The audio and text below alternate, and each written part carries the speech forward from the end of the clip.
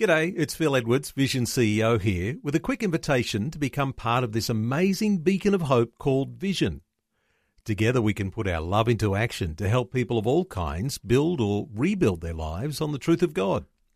Please consider the part you can play during our upcoming Visionathon appeal, remembering that it's your support that makes Vision possible, including this podcast. Life, culture, and current events from a biblical perspective. 2020 on Vision. It has been a significant week, hasn't it? And some more reflection today on the significance of one of those servants of God who died earlier this week. Ravi Zacharias passed away, entered into the presence of the Lord after a battle with sarcoma, a rare form of cancer in his spine. He had travelled to Houston for chemotherapy treatment after the cancer was found by surgeons performing back surgery, and he was subsequently sent home to Atlanta after oncologists determined the cancer was too advanced for continued treatment. Well, there are a lot of tributes to Ravi Zacharias that are flowing through. He was a great Bible teacher, a great Christian apologist. Well, Christian cultural commentator Bill Muehlenberg has been reflecting on some of the outstanding quotes of Ravi Zacharias, written a number of articles this week. Bill, welcome back to 2020. Great to be back. Bill, you've written a number of articles, and ordinarily that would mean that you hold him in very high esteem. In fact, I think you've got a wonderful library of Ravi Zacharias' books. Yeah, well, absolutely. Well, it's not just me, of course. I think millions and millions of Christians worldwide have held him up with the highest of esteem.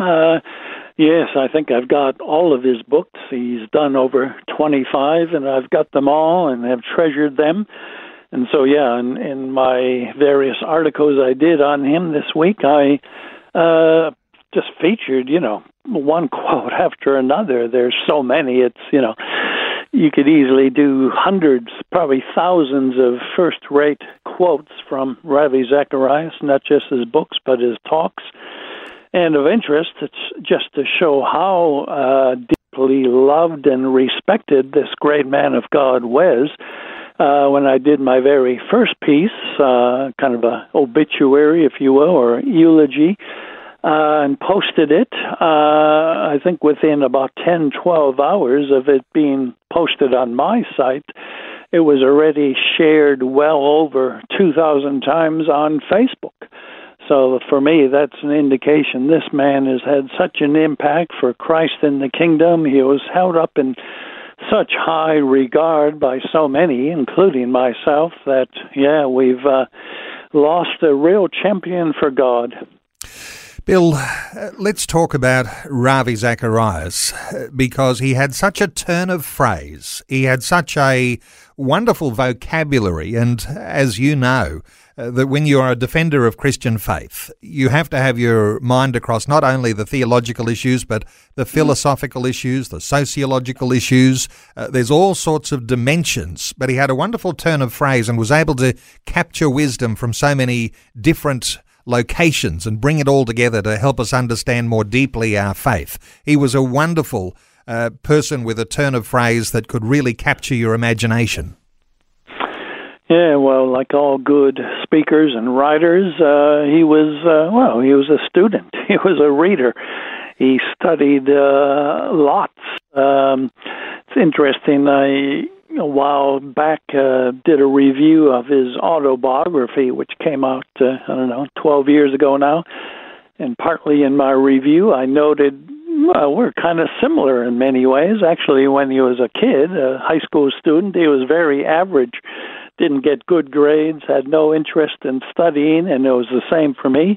He got saved at 17, I got saved at 18, and that changed things big time. Then he went on, right, to study. In fact, we both studied at Trinity in Chicago, for example. We both got into it, loved to study, loved to read, and that's what made him such a champion. And that's what any great apologist has to be, somebody who will read a whole lot, study very hard. You just have to be in it all the time. And another thing that I got a chuckle out of as I read his autobiography. He was talking about how, whenever he had any spare money, he'd go to the bookstores and buy books. And sounds just like me. I thought, hey, my wife complains you're spending more money on books than we're doing on groceries for the month. So, yes, he had the right combination. He had a love for the Lord. His heart was right, obviously, but his mind was well fed. That's why his radio program was called Let My People Think, because sadly a lot of Christians don't always use their mind for the glory of God. Well, Bill, listeners are going to have to go to your article to find some of the quotes, but is there one or two that might be just outstanding that we can put our finger on today for listeners to whet the appetite for some of the amazing things that he was able to say? Yeah, look, that's, when you get hundreds, thousands, it's pretty hard to try to pick a few. In fact, in my first piece on Ravi, I had 28 quotes. In my second piece, I had 25 quotes. So even amongst those, it's a bit of a toughie. And what I did deliberately was try to give a real mix. Some were his great theological, philosophical worldview and apologetics quotes, which he's got many, but of course we may not know. He also wrote a number of very kind of practical devotional books as well. He wrote a book on marriage, for example. He wrote books on, very practical Christianity. So it wasn't just, the hardcore intellectual apologetics kind of stuff. Let me just grab one. His book, Isaac, Take Thee, Rebecca, which was his book on marriage. He had a neat line in there that I quoted. Love is hard work. I would carry it one step further. It is the hardest work I know of, work from which you are never entitled to take a vacation.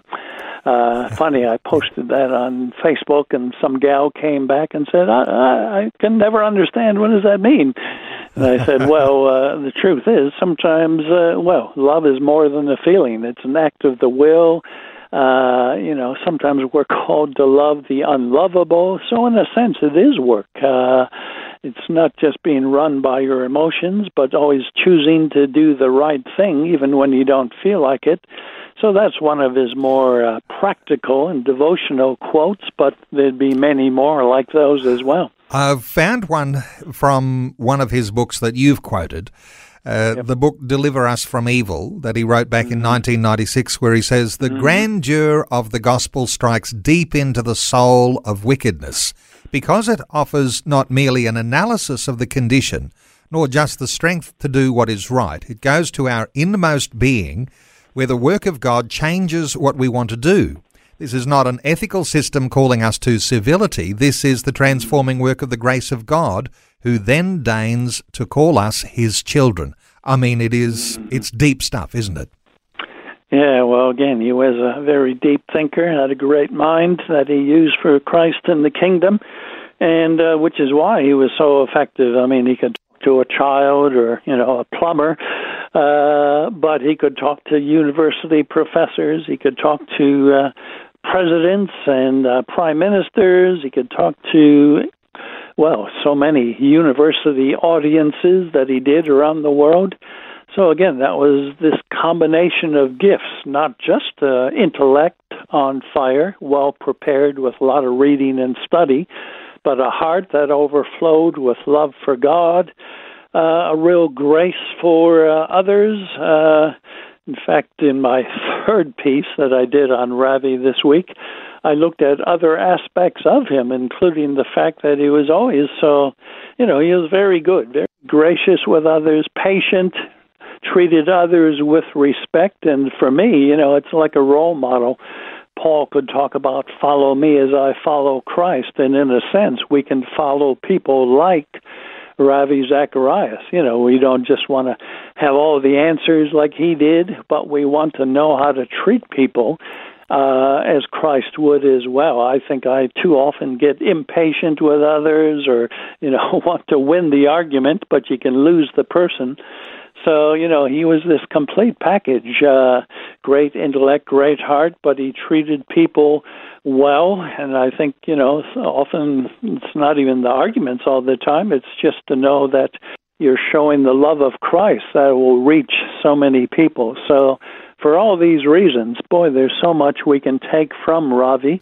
We've got zillions of his books and sermons, talks, videos. Just Google his name. You'll find heaps. In my articles, I've linked to some of his better videos. So we have that as a lifelong legacy of his. And if you're a stranger to Ravi Zacharias, well, now's the time to start getting caught up with this great man.